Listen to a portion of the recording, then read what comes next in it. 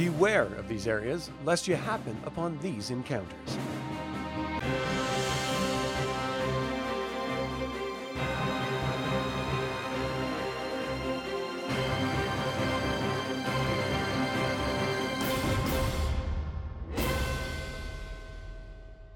Welcome to another Dragonlance Saga episode. My name is Adam, and today we're going to talk about Waterborne encounters in Dragonlance. I would like to take a moment and thank the members of this channel and invite you to consider becoming a member by visiting the link in the description below. You can even pick up Dragonlance gaming materials using my affiliate links. I am referencing DL12 Dragons of Faith and the Atlas of the Dragonlance World. If I leave anything out or misspeak, please leave a comment below. A Dungeon Master often has a vast array of random monster encounters filtered by region, terrain, etc. in their sourcebooks and modules. It is more rare to run into sea random encounters, as most campaigns take place on or under land. But the sea is just as dangerous as land. Perhaps more so due to the restrictions a hero or party has on defending themselves on a ship. Dragonlance features lands ripe for adventure and, for some, conquest, and rather than presenting a random sea encounter chart, let's take a look at the random events appendix of DL12 Dragons of Faith and go over a handful of sea encounters adventurers may stumble into, broken down by bodies of water. Now, we should recognize that the term encounter does not mean a battle is going to break out, and the encounter table in DL12 does a great job presenting random events that begin as uneventful, encounters, events, and even omens. Even if you run into an encounter, it isn't necessarily hostile. The outcome has a lot to do with NPC and PC reactions to each other. Always remind your players that not every PC is a hammer and not every NPC is a nail. So let's begin with the Kerman Sea. This is a popular trade location, so you'll find merchant carracks bound for Kerr. The sea is ripe with schools of salmon. The Bay of Balafor features playful otters who swim off the coast. Unknown to most residents is that there's a small Demurnisty colony which resides here as well. Gulls circle its skies, and green wood floats in its waters. The Maw is known for its reddish, frothy flow, which stems from the mouth of the gullet. Sailors should be careful, as at low tide they may find themselves run aground. There's also a sea serpent which frequents these waters. Skirting the coast is Habakkuk's Necklace. The sea is abundant with salmon and swordfish here. Under the surface, kelp beds grow a mile from the shore, and sea otters and Demurnisty may be found among them. Barracuda also hunt these waters.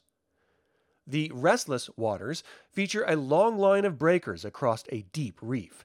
There's a Vodyanoi lair here.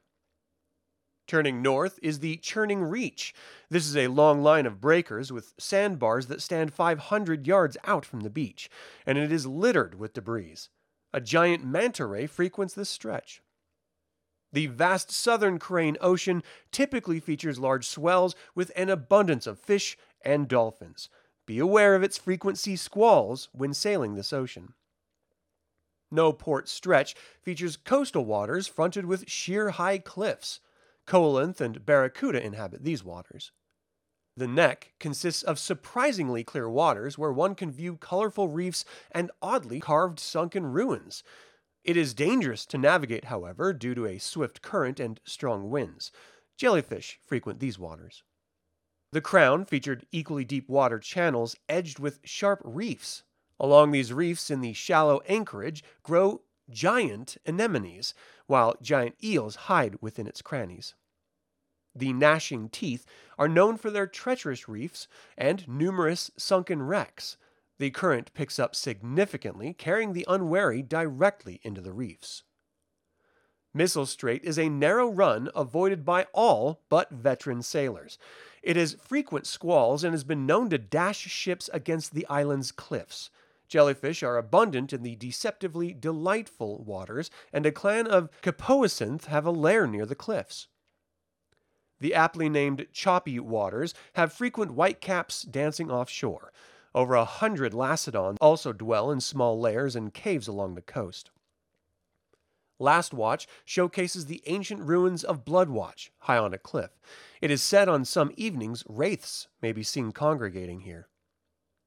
The coast of Goodland surprisingly has charming and deep blue waters. However, just off the coast, there's a clan of sirens who frequent tidal caves on the shore to comb their long green locks and sing to those lost at sea. These sirens know full well what is about to take place in the sunken realms in the War of the Lance era. A brave hero may be propositioned to aid them.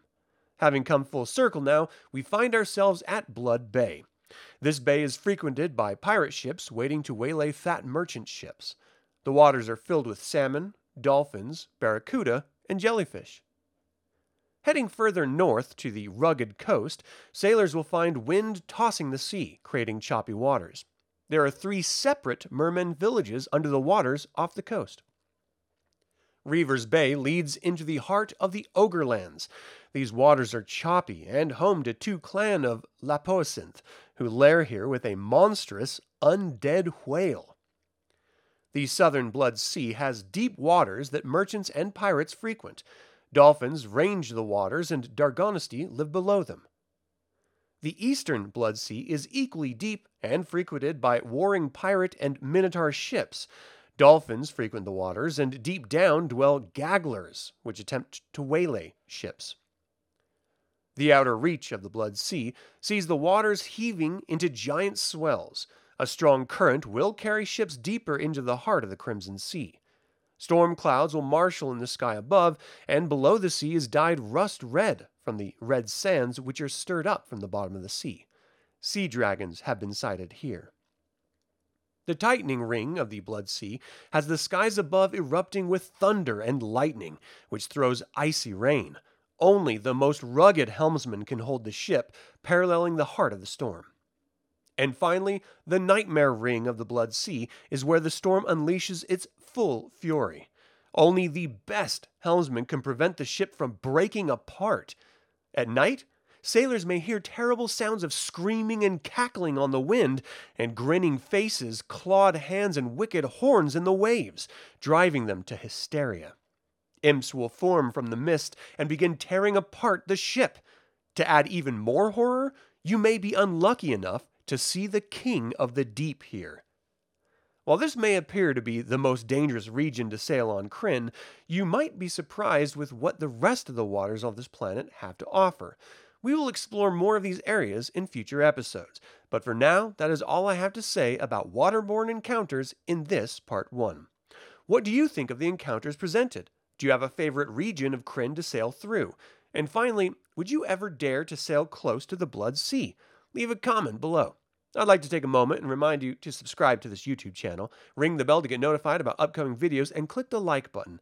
This all goes to help other Dragonlance fans learn about this channel and its content.